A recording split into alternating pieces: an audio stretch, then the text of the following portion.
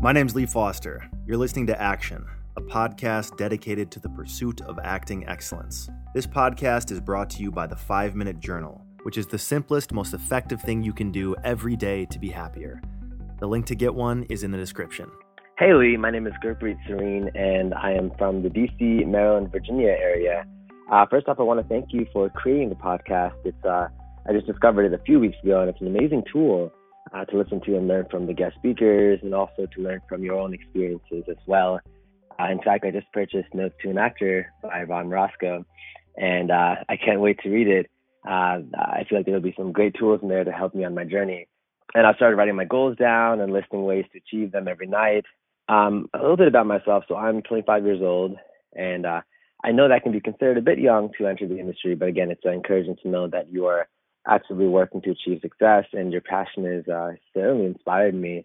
I was a top 40 semifinalist on American Idol in 2013, and since then, my passion for acting, modeling, singing, and entertainment as a whole has increased a lot, and I gained experience in front of the camera. I did network interviews, some modeling, singing lessons, and I recently attended a casting director workshop and completed an improv class. My question for you is more about you. Since you started, I think around the age of 26, did you decide to get a degree at a university? How did you actually decide to further your acting lessons? I was looking at a film academy when I was up in New York a few weeks ago, and it's quite expensive, and I'm not sure if it's worth spending all of that money to get a degree in acting. And I did some research online, and some of the research suggests that it's not worth getting a degree if it's not from a prestigious university. But since I'm starting off and don't have that much experience, it's one of those, like the circle of life where you need a job to get a job, but you can't get a job if you don't have a job, sort of thing. But yeah, long story short, did you actually get acting lessons when you started off, and did you get a degree at a university?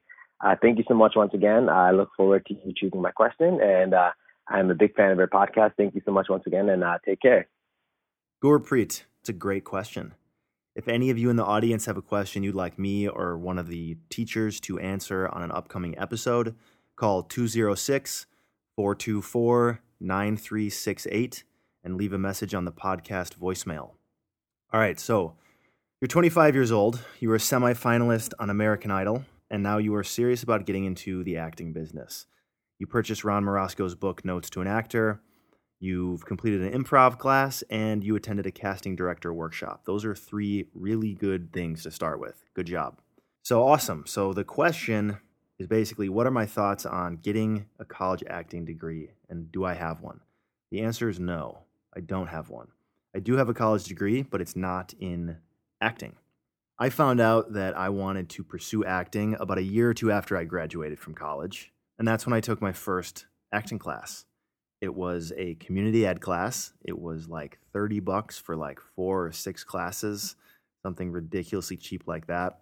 But it was a start, and that was my first experience acting ever. I'd never had any experience, never acted in a play, never acted in a film, nothing. That was the very first time I ever did it.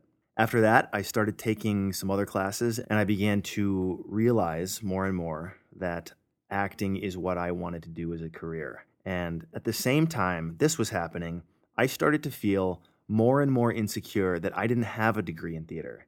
And I spent a lot of time wishing I had one. And I kept meeting people who had these BFAs in theater, and I would think, there is no way I can compete with these people. There's no way in hell. And there's also no way in hell that I'm going to go back to school. I was done with school. I was not going to go back and get another degree. So the way I solved this was that I created what I called a self-directed curriculum program. It was like a real-world acting degree. So what I did was I figured out how many class hours and how much after-school homework time makes up a typical credit in any typical college, okay?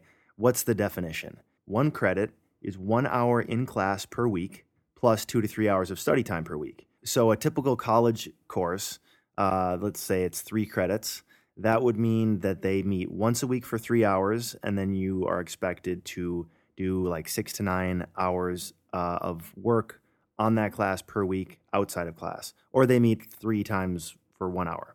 Okay, so then I figured out how many total credits make up a theater degree, and that was my goal. So each year, I would create a goal of completing a certain number of credits until I completed my, quote, degree. I said that a credit could be obtained through reading acting books or taking classes. And this worked incredibly well for these reasons. Number one, it cost me a fraction of the price that it would cost to go get a degree at like a typical college. Probably a tenth the price or less, maybe a fifth. Number two, if you get an acting degree in college, what they're going to teach you is theater. They teach none or very little TV, film, and commercials now. I think that'll change eventually. They'll probably move more and more toward doing that, but I know that now it's very little TV and film and commercial technique. And although it's pretty uncommon to make a living as an actor in TV, film, and commercials, it is far, far harder to do it in theater alone. You said you were looking at a film academy. I'm assuming that's different than like a typical theater college, but I don't know much about that. What I'm talking about is going and getting a degree in theater from a typical university or college. Number three, I was able to tailor the curriculum as I went based on where I knew I needed it. So for instance, if I decided that I wanted to up my callback percentage on commercials, I would concentrate on commercial classes for 6 months or something. Number four, and probably the most important thing, is that I was able to actually go to auditions and do jobs and be represented by agencies while I was, quote, in school, because my classes were once or twice a week and they were always at night. People come and ask me for advice a lot when they're about to go into an acting program in a college. And the only advice I can give them is come back and talk to me in 4 years. There's nothing I can say because let's say that they do go into an agency and they audition and the agent says that they want to represent them. And they're able to convince that agent that even though they are a full-time student getting a college degree, that they will still be able to go to the auditions, that they're going to get called in for last minute. They're going to get called for an audition at 6 p.m., and their audition is going to be at 11 a.m. the next day, and they have 3 pages of sides to memorize. They convince the agent and themselves that they're going to do it, even though this is going to fall when you have finals or when you have a paper due or when you need to be studying for a test that's the next day. It just doesn't work. It just really doesn't work. I was on a shoot yesterday with a girl who was in college, and she was telling me how hard it is to go to auditions and do jobs. She has to turn them down constantly, and that is not a good thing to do. I had an ex-girlfriend who she started acting and modeling. I gave her some advice, and she told me she wanted to, so I introduced her to my agents. This is back when I was in Minnesota, and she was in school, and all the agents said, we'd love to represent you. And she found out really quickly that she couldn't go to the castings. And she, even if somebody wanted to book her directly from her pictures, she wouldn't be able to do the job because she'd have class that day. And you can't just miss class whenever you want. I mean, you can, but then don't be in college. And eventually she had to just go to all her agents and say, I'm sorry, but I can't do this. I'll come back to you in a couple years. And it's not a good thing to do. I mean, the casting directors don't like it when you say over and over again, I'm not available. They'll just assume you're not available and they'll stop calling you. And then 2 years down the road, when you actually are available, they're probably not going to be as likely to give you a second shot. So here's some of the classes I took. Film and TV classes, commercial classes, improv classes, voiceover classes, scene study classes, Meisner classes, casting director workshops, teleprompter classes, ear prompter classes, hosting classes, theater classes, movement classes, private coaching lessons, monologue classes, the list goes on. So you can see why creating the curriculum on your own is much more beneficial than going and getting a bunch of training for theater, stage acting, and then maybe the odd commercial technique class as an elective once a year.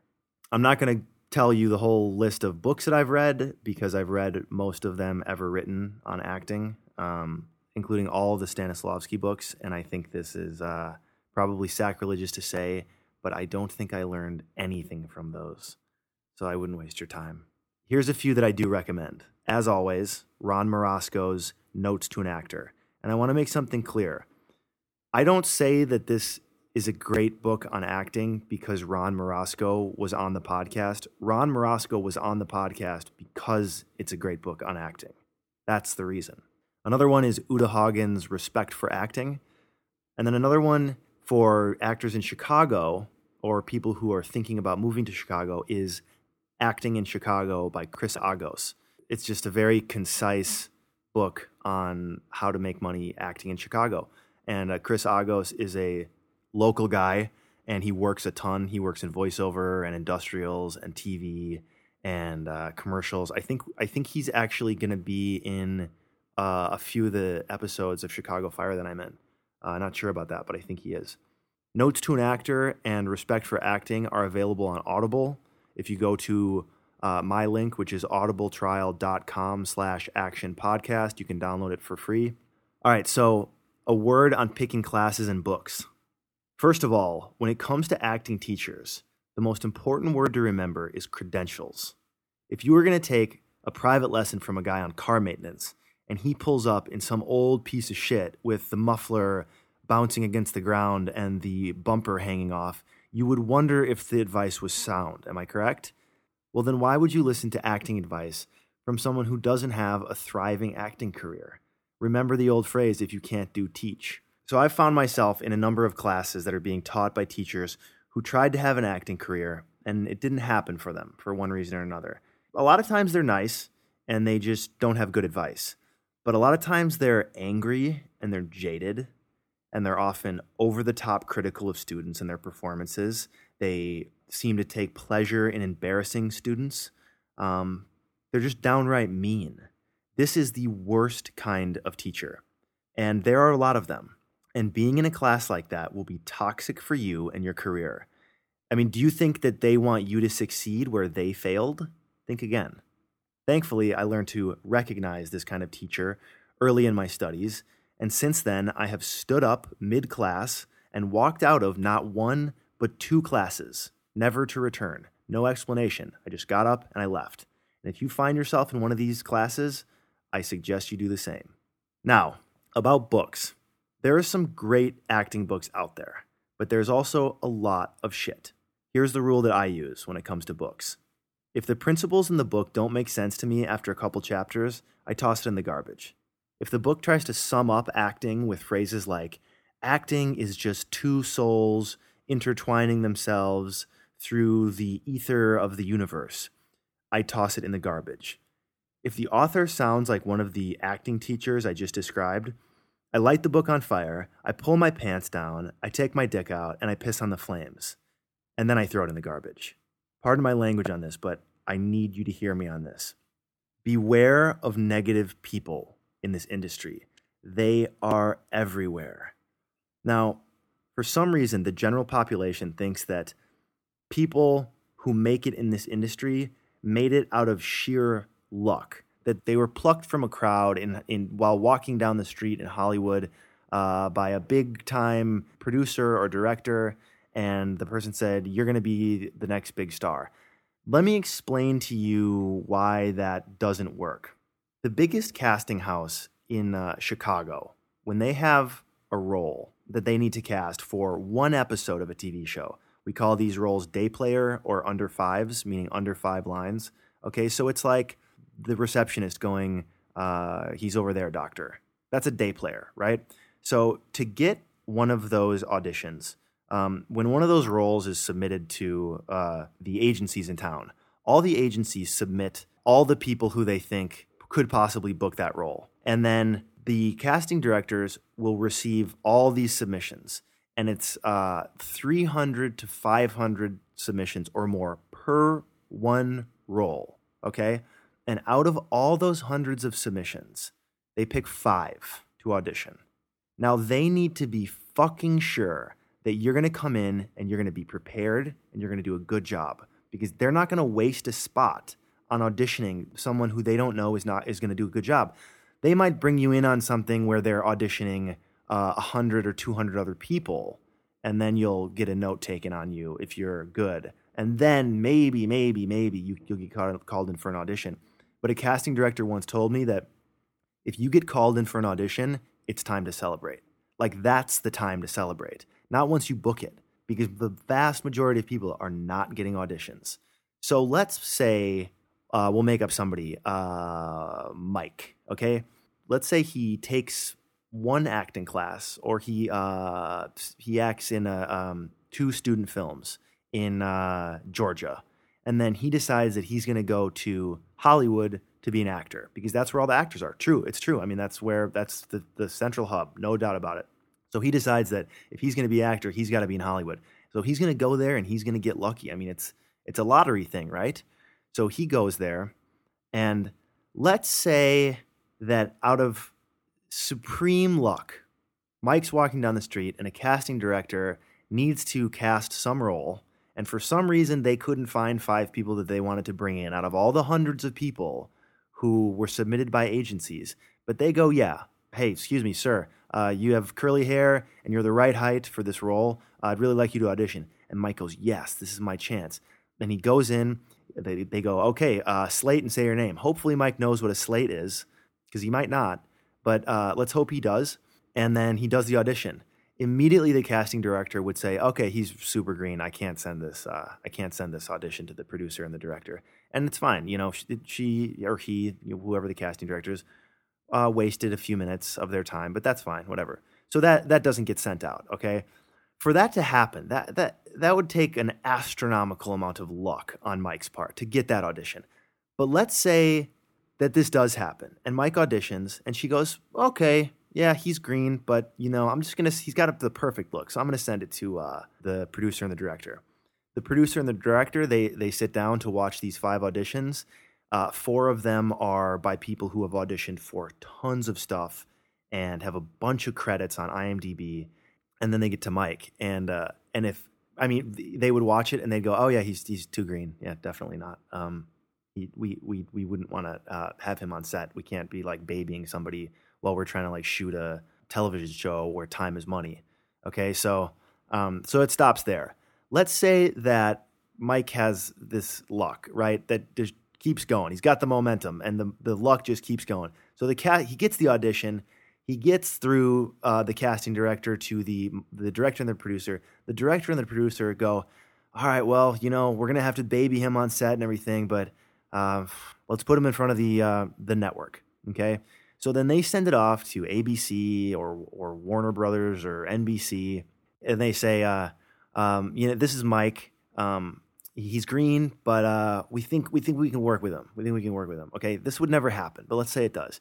The network would immediately say, hell no. Hell no. He has no credits. He has no training. He's never been in anything. We are not going to risk hundreds of thousands of dollars on somebody when we have all these other options to choose from, people who are time tested and approved. Okay, so for all of those things to line up, his luck would have to be astronomical. That just doesn't happen. It doesn't happen like that. People have this notion that the people who make it in this industry are lucky, and it's not the case. Here, I'm going to read you a quote. This is my favorite quote of all time. The heights by great men reached and kept were not attained by sudden flight, but they, while their companions slept, were toiling upward in the night. The people who make it in this industry, just like in any other industry, are the people who are working and working and working and training and practicing. And they're finding problems with themselves on skills that they need to develop. And they realize weaknesses and they work on those weaknesses and they develop themselves and they get better and better and better and better. And it takes a long time usually. And they don't complain. People in this industry love to complain. They love to complain about the industry. They find every reason in the book to blame why they're not booking work. It's because they blame it on their agent. They blame it on the city. They blame it on the casting directors. They blame it on the networks. They blame it on their skin color. They blame it on anything they possibly can besides themselves. They don't say, what can I do? Why am I not booking work? What is it that I'm doing that's making it so that I'm not booking work? Whenever in my career I've had a question like that, I never blame it on anybody else. Sometimes I have the inclination to do it, but I immediately stop myself and I say, no. I say, what can I do? What is it that I can do to fix this situation? I'm not booking commercials right now. What can I do? I'm not getting into a casting house here. What can I do? Okay? And then I work at it and I think about it and I problem solve and I fix the problems. I don't complain. Stay away from people who complain. If somebody complains to you about the industry and they're not working, don't listen to their advice. Do the opposite of what they're doing. You'd be much better off. So I get worked up about this stuff just because I see people and they come to me for advice and they ask me like, hey, what should I do? I'm thinking about going to Hollywood. And then I give them all this advice. I say, I'm going to save you a lot of money. I'm going to save you a lot of time. Stay where you are. Try to find some good acting classes. Go to some casting workshops. Maybe do some private Skype lessons with a good teacher in Hollywood or something. Work at it for a few years. Get a lot of experience on set doing student films. I mean, you kind of have to start there, I guess, and then try to work your way up. Get some commercials. Get practice, and then maybe you have a shot.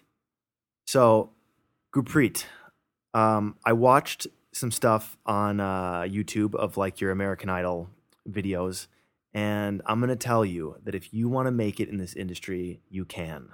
I mean, without question. You have a great look. You will be very marketable for commercials. You will be right for a lot of TV roles. And above that, you've got a great personality. You're fun. You're obviously very, very likable. And best of all, you've got chutzpah or gumption. You've got the thing that you're not afraid to ask for what you want. And I can tell that you're the kind of person who knows what they want and they know that they're going to get it, but they just don't know how. And that's why you're learning. And that's why you already got in class. And that's why you already took a workshop. And that's why you already bought that book. And that's why you called and asked for my advice. Beyond the look, beyond the personality, that trait alone is why you're going to make it if you want to. Thanks for listening, everyone. If you like this podcast, go to iTunes and give me a rating or review. I'm Lee Foster. Thanks for listening.